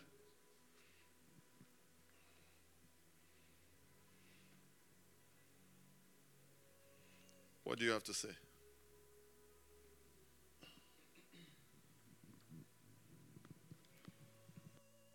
Yeah.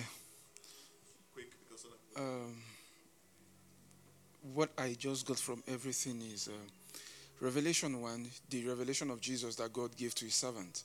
And Galatians 1:16, he said, when he pleased the Father to reveal his Son in me. So from everything you're saying is the revelation of Jesus out of me. Now, you said the end goal of our work is, the purpose of our work is to be equipped, is to equip ourselves with God's nature. And you said something, you said it's not as if we have the nature of God, but it is not yet been revealed. It is not yet manifesting. So Galatians 2:20 says, nevertheless I live, yet not I. But now there is still the me that is still living. But the end goal is that Jesus be revealed. So according to what Apostle Paul said, that you are our epistle. So me literally walking, Jesus is walking. There's something Pastor Francis said 2 months ago during Melchizedek priesthood. He said something. He said the end goal of the believer is that as you are doing something, people will say that is Jesus doing it. Now, another person does something, or even you, they say, oh, that is the Holy Ghost. Another person does something, oh, that is the Father. It is not as if, and you said something, we are not in competition with the Father. It's just of his own will he begat us, and he has made us as he is. So the end goal is allowing that thing that is on my inside, like what Pastor Francis said during Watchman, that what makes the tabernacle is the temple, is the testament. And the testament is the word of God. So it is me allowing the word of God that I am born with to manifest. Glory to God. Thank you. Victor, what say you? What I have to say is that love is perfect. It does not need the validation of anybody. Like people say, it has to be mutual. It is a perfect character that we have to display. I drew this reference from 1 Corinthians chapter 13, where it says, although I have the gift of prophecy and understand all mysteries and all knowledge, although I have all faith so that I can remove mountains, but have not love, I am nothing. And though I bestow all my goods to feed the poor, and though I give my body to be burned, but have no love. This place is actually questioning, how will I give my body to be burned and still not have love? And it now went on to say, love suffers long and is kind. Love does not envy. Love does not parade itself. Love is not puffed up. Love does not behave rudely. Love does not seek its own, is not provoked, thinks no evil, does not rejoice in iniquity, but rejoices in truth, bears all things, believes all things, hopes all things, endures all things. Hallelujah. All I see is a posture, like you said. It's a posture that we learn to express. You learn to become. We learn to become, yes. It's a posture we learn to become. And I have seen processes of how it is that people, they start up with, like in the church, they start up with liking or loving people. That is, they see the way people do things and they are moved with it, like to help people. But then just because there is no returning back, like I'm not reciprocating that thing, like it just fizzles out. But we need to come to the understanding that we just have to keep on, like you said, love. If you show me love, I don't respond. You show me love, I don't respond. You show me love, I don't respond. After a while, you decide to stop. You were weakened by my not showing you love.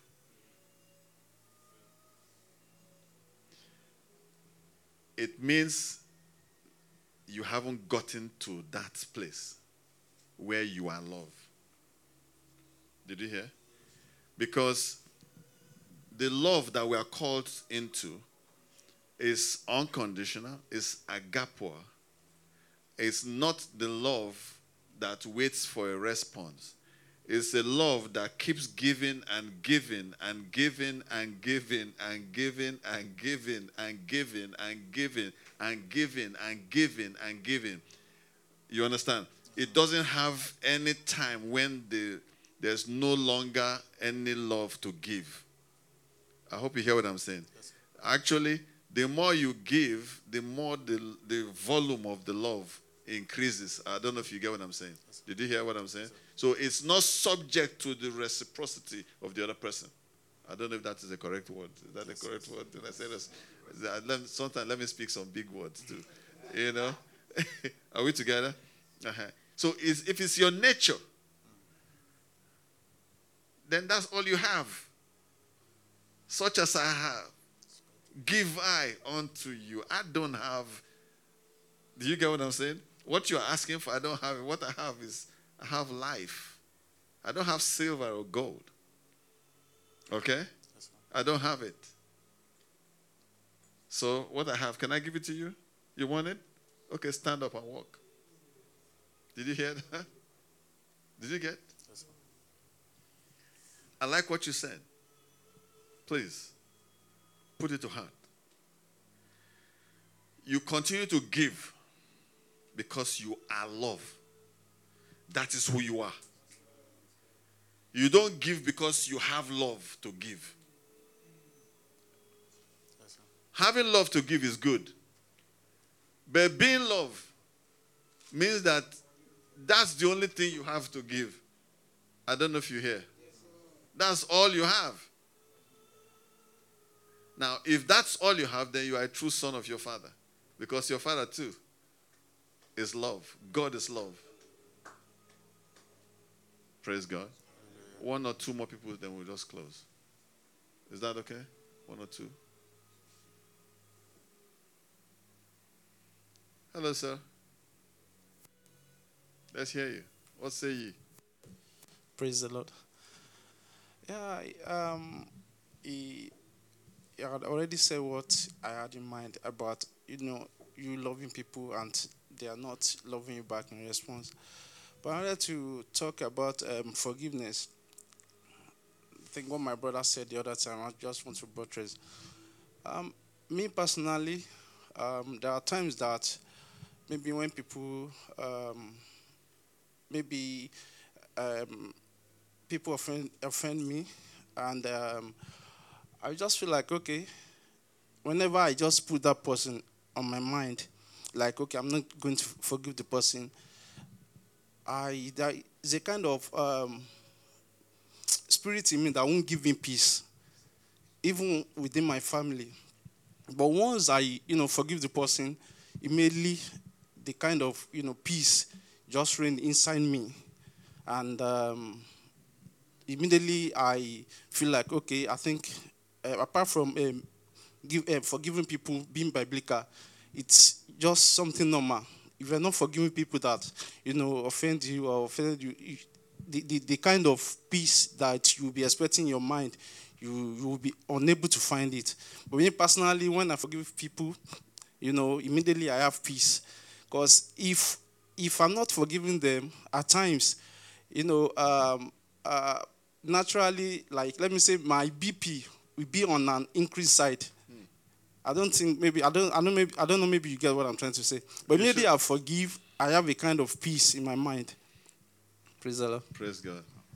Now, let me say something. The issue of forgiveness should be priority in the life of a believer, because it's in the prayer, Yeshua's prayer. You understand that? Yeshua's prayer is the life of a believer. That prayer is not the Lord's prayer. It's the prayer of the saints, or the life of the saints. I don't know if you hear. Because it says, I've forgiven others. So I'm in the position where forgiveness is mine. Did you hear?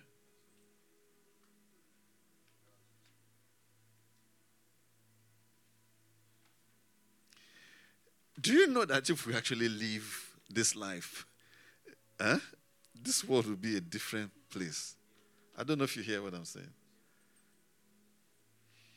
You know, we as believers, we keep some and give some. Do you get? Let me quickly just say that.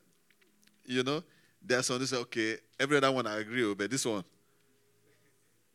But this one, oh, I beg. Or more.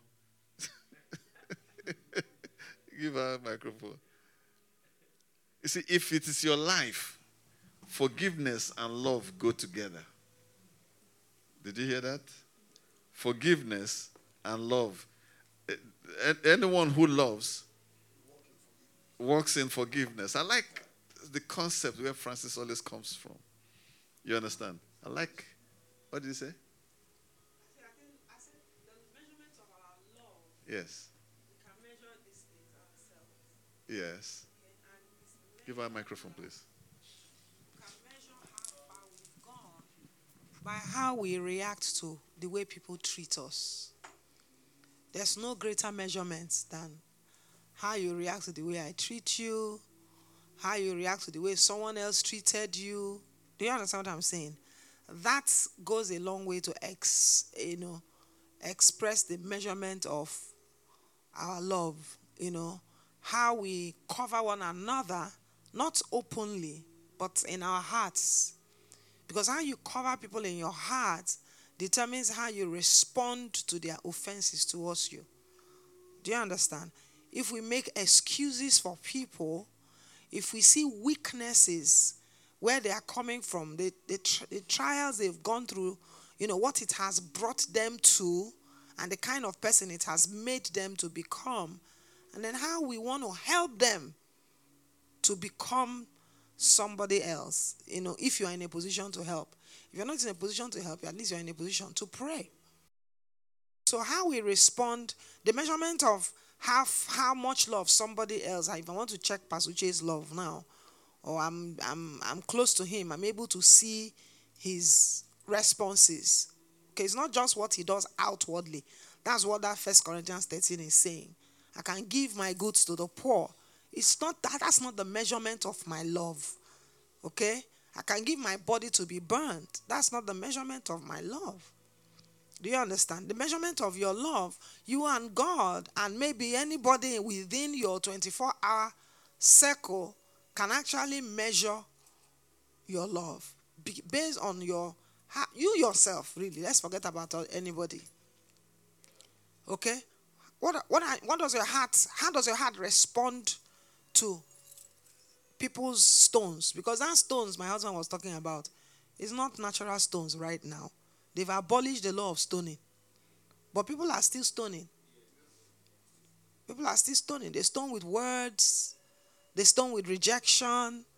They stone with thoughts. They stone with attitudes. They stone with eyes. They stone with eyes. They stone with shutting doors at you. They stone with malice. Those are stones. So how we respond to those things is how we measure our love walk. And we're able to see where we're inadequate and then trust God to, overcome those inner secret chambers of the heart of a man that has a way in manifesting in our eyes, where we tighten our, squeeze our face, change our body movements, but we don't say anything. So for me, those are areas where I pay attention to myself to see how I'm making progress in my love walk. Because my love walk is not necessarily determined by I won't give you rice. Sometimes I won't give you rice means love. If you want to train someone in a certain way because you love the person, you deny the person certain things. Do you understand what I'm saying? But if my love is always measured by give me, give me, give me, give me, you will fail the skill. You will fail, you won't get it. Praise God.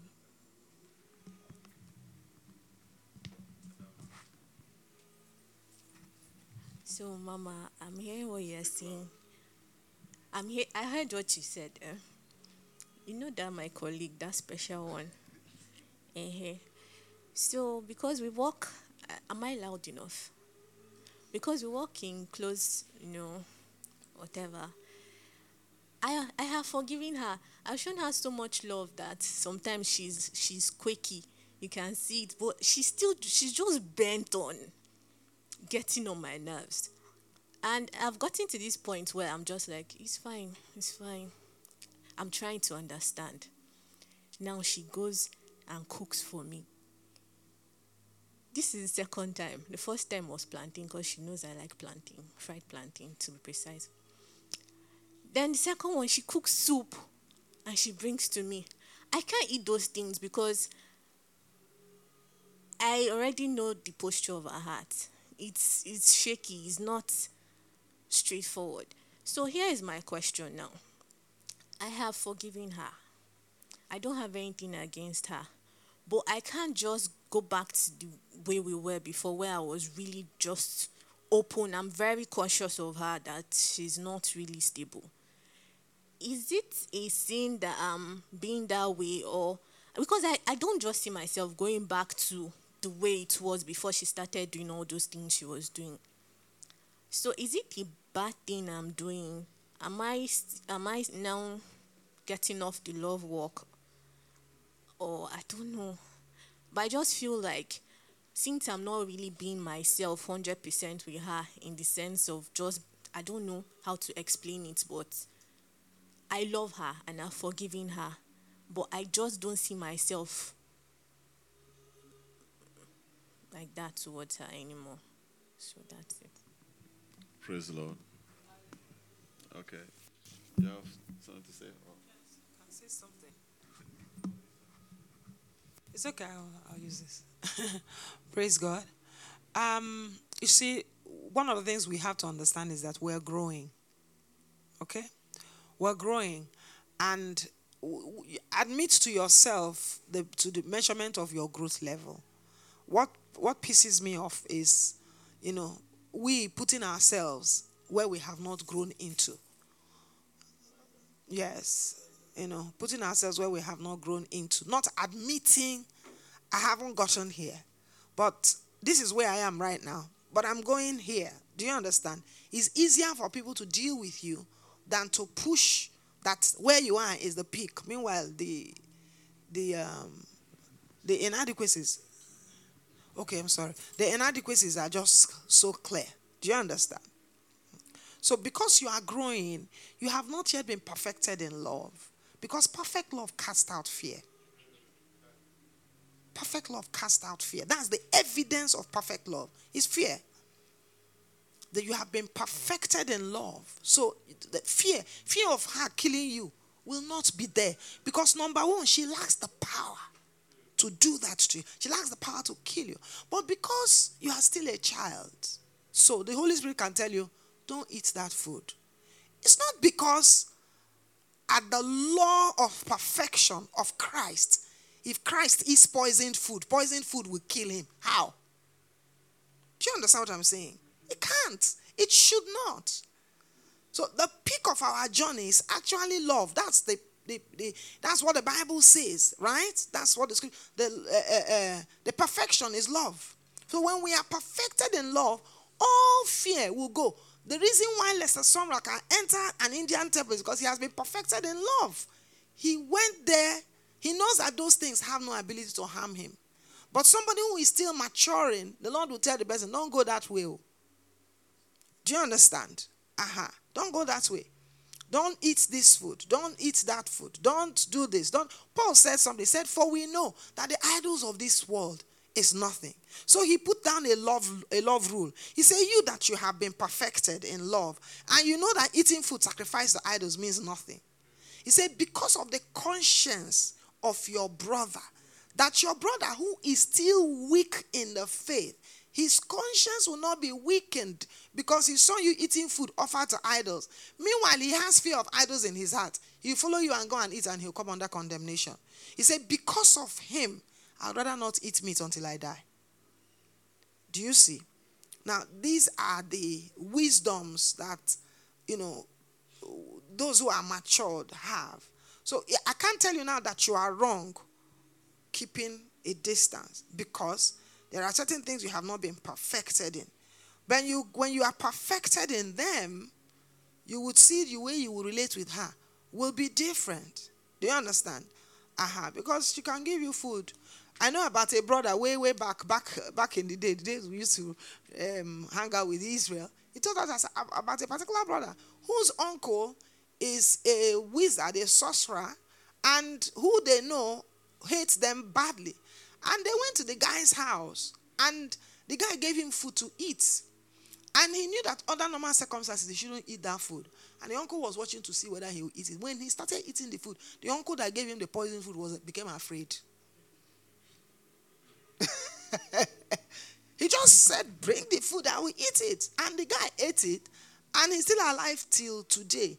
And he was not hindered in progress in life in any way. Why? There's something that guy entered into.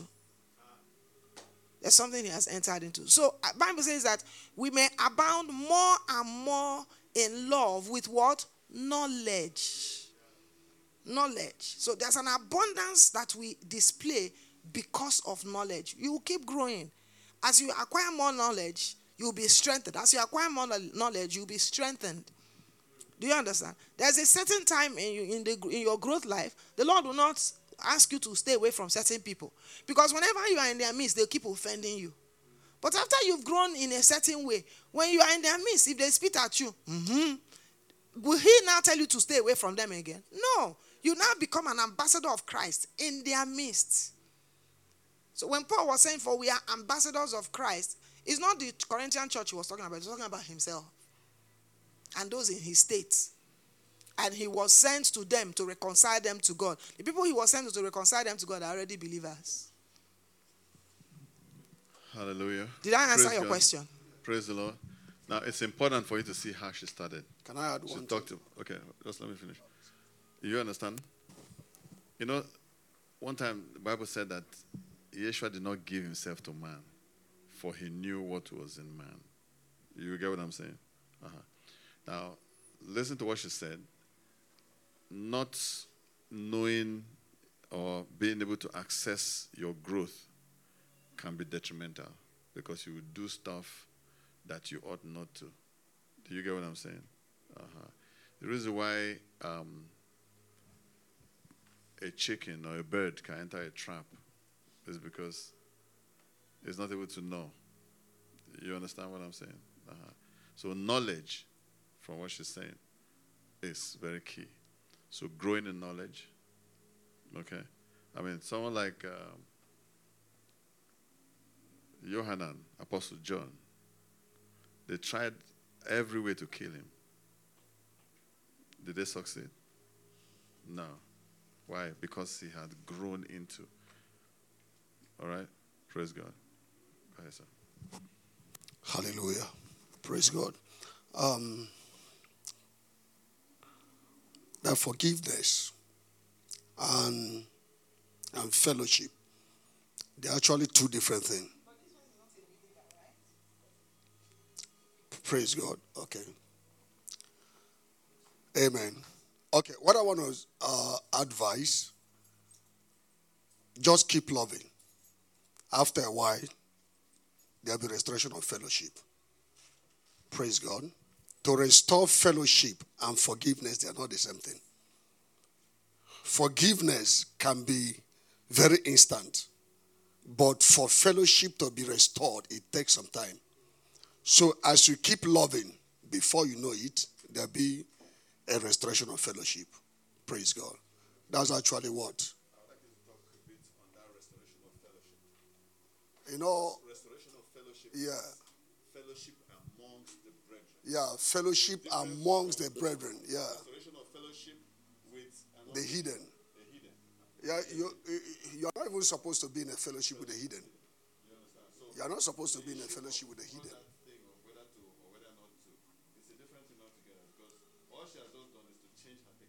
Is he a child of God, a person?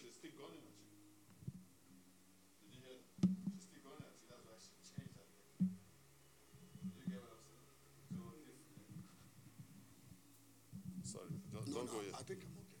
No, you're not. Do you get what I'm saying? I touched the person. See, I learned some lesson. I heard a friend of mine told me that the people of this world are under satanic governance and rule. Okay? And they can't stop coming against you because they can't help it. They are under the supervision of a master. Did you hear? So what he was saying about restoration of fellowship is restoration of fellowship amongst brethren, which is different from this guy is just colleague in the office. I just want us to be able to judge rightly. I don't know if you hear what I'm saying. Putting things in proper perspective. Did you hear? So there's a difference. If it's a believer, it's a different thing altogether. It's a different approach. If it's an unbeliever, it's a different approach. And it demands specific kind of development or growth. Are you getting what I'm saying? And it's a different thing altogether. That's what I'm trying to say. Did you hear what I'm saying? It's not what you use to judge. I mean, the Romans were not believers. They tried to kill Apostle John, but he was living a different life and a commission. And the purpose of his living that life was for a ministry, which is writing the book of Revelation. I don't know if I'm making sense. Do you get what I'm saying? Some of the things that she's saying, it demands teaching. In fact, I felt that I should ask her to come and do a teaching. I don't know if you hear what I'm saying. So that proper understanding can come and we can be able to place things appropriately. I don't know if you hear what I'm saying. I remember my cousin was telling me of his girlfriend's mother. Okay? Her father was messing up and all that stuff. And one of the women that her father was messing up with came and said, I will slap you. She said, slap me now, if you can. And the woman actually slapped her. And because she heard that Yeshua said you should give them the other cheek, she gave the woman the other cheek. And the woman slapped her again. That's stupidity, because you don't know. You are trying to follow a law that you don't know. You are not used to it. I don't know if you hear what I'm saying. King Saul gave David his armor. Did he use it? He said, I don't know this. I haven't tried it. I don't know if you hear what I'm saying. I haven't tried this one. I don't know if you hear what I'm saying. Praise God. Where's Pastor Douglas?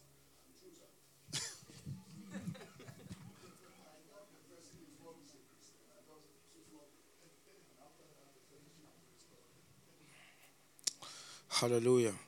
Okay, let's just respond to the word briefly. Let us respond to the word of God. How God have ministered to you personally. Just in 3 or 5 minutes, let's do that. The focus today is how we walk in love, responding to the laws of God. The laws of God changes us, transforms us. We don't respond to darkness, but we respond to light. Father, we thank you, we bless you, we give you praise. We thank you for instruction of life. We thank you for commandment of life. We thank you, Lord Jesus, for instruction of life. Glory to you, Lord Jesus. Honor to you, Lord Jesus. Praise to you, Lord Jesus. Thank you, Father. Lord, beyond what was said, you will interpret this word in our hearts. You will establish this word in our hearts in the name of Jesus. Thank you, blessed Father. Thank you for the spirit of revelation and understanding. We give you praise and glory In Jesus' name. Hallelujah. Father, we bless the bread and we bless the wine.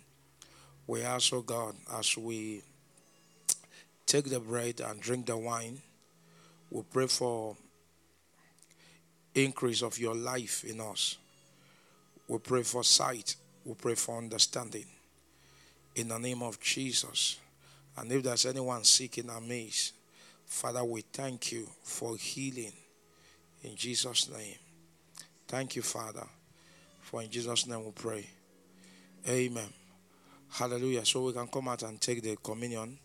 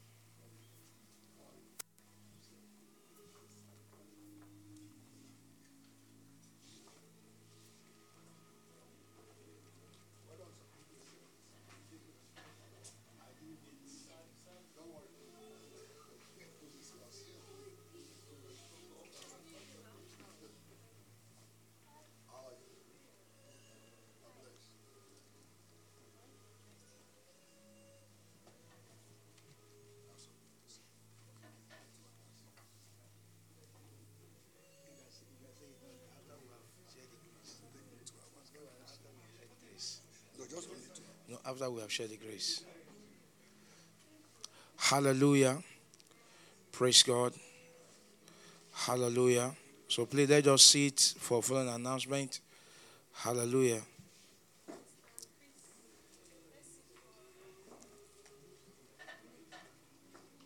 Praise God. Hallelujah.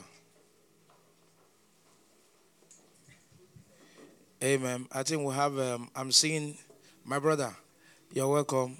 What's the name, sir? Okpeyemi. You're welcome. Hallelujah. This is Preparing Bread Fellowship.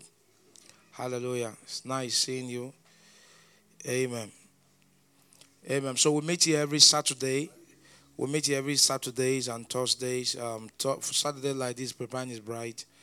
While Thursdays is Melchizedek School or Priesthood. Praise God. Hallelujah. So let's remember on Thursday we are meeting again. Like I said last week, most of us are not used to, coming for meeting regularly. I believe that is a culture we must form this season. I can assure you, just hearing one message cannot fully, just coming for one meeting cannot fully establish us. Hallelujah. So let's make it a culture. Let's make it a tradition. How to follow on, It's very, very important. And even after leaving, let's find a way of listening to the messages again and again and again. Most of you may think that you've heard everything, but by the time you listen, you discover there's something that you didn't hear in the meeting. That's why you were present. Hallelujah. So, and Rivers River in the morning. So let's ensure we join. And every morning, amen. And we'll have word for now. Open book. Open book is Tuesdays. The word for now is Monday and Wednesdays. Praise God. I know that this is not new to us. I don't think any, except my brother here, I don't think there's any of us that doesn't know the activity we had. So we just want to remind us again and again and again. So whether we can, be part of what God is doing with us in this season. Praise God. Okay, let's stand to our feet as we share the grace. So if you have your offering, you can give your offering either in dollar and pounds. You can give, and you can equally give through the bank account. Praise God. Hallelujah. Thank you. We'll give you glory. Thank you, Jesus. Thank you. Can we just go ahead and say, Father, we thank you for today. We appreciate you from the depth of our heart. Thank you. Thank you for your help, Lord Jesus. Thank you, Lord. We'll give you all the praise. We'll give you all the glory. In Jesus' name we pray. Amen. Okay, can we share the grace? The grace of our Lord Jesus Christ, the love of God, and the fellowship of the Spirit abide and remain with us now forevermore. Amen. Surely goodness and his mercies is following us all the days of our lives, and we are the house of the Lord, even now and forevermore. Amen. Please, can we welcome our brother especially? Just let's walk up to him.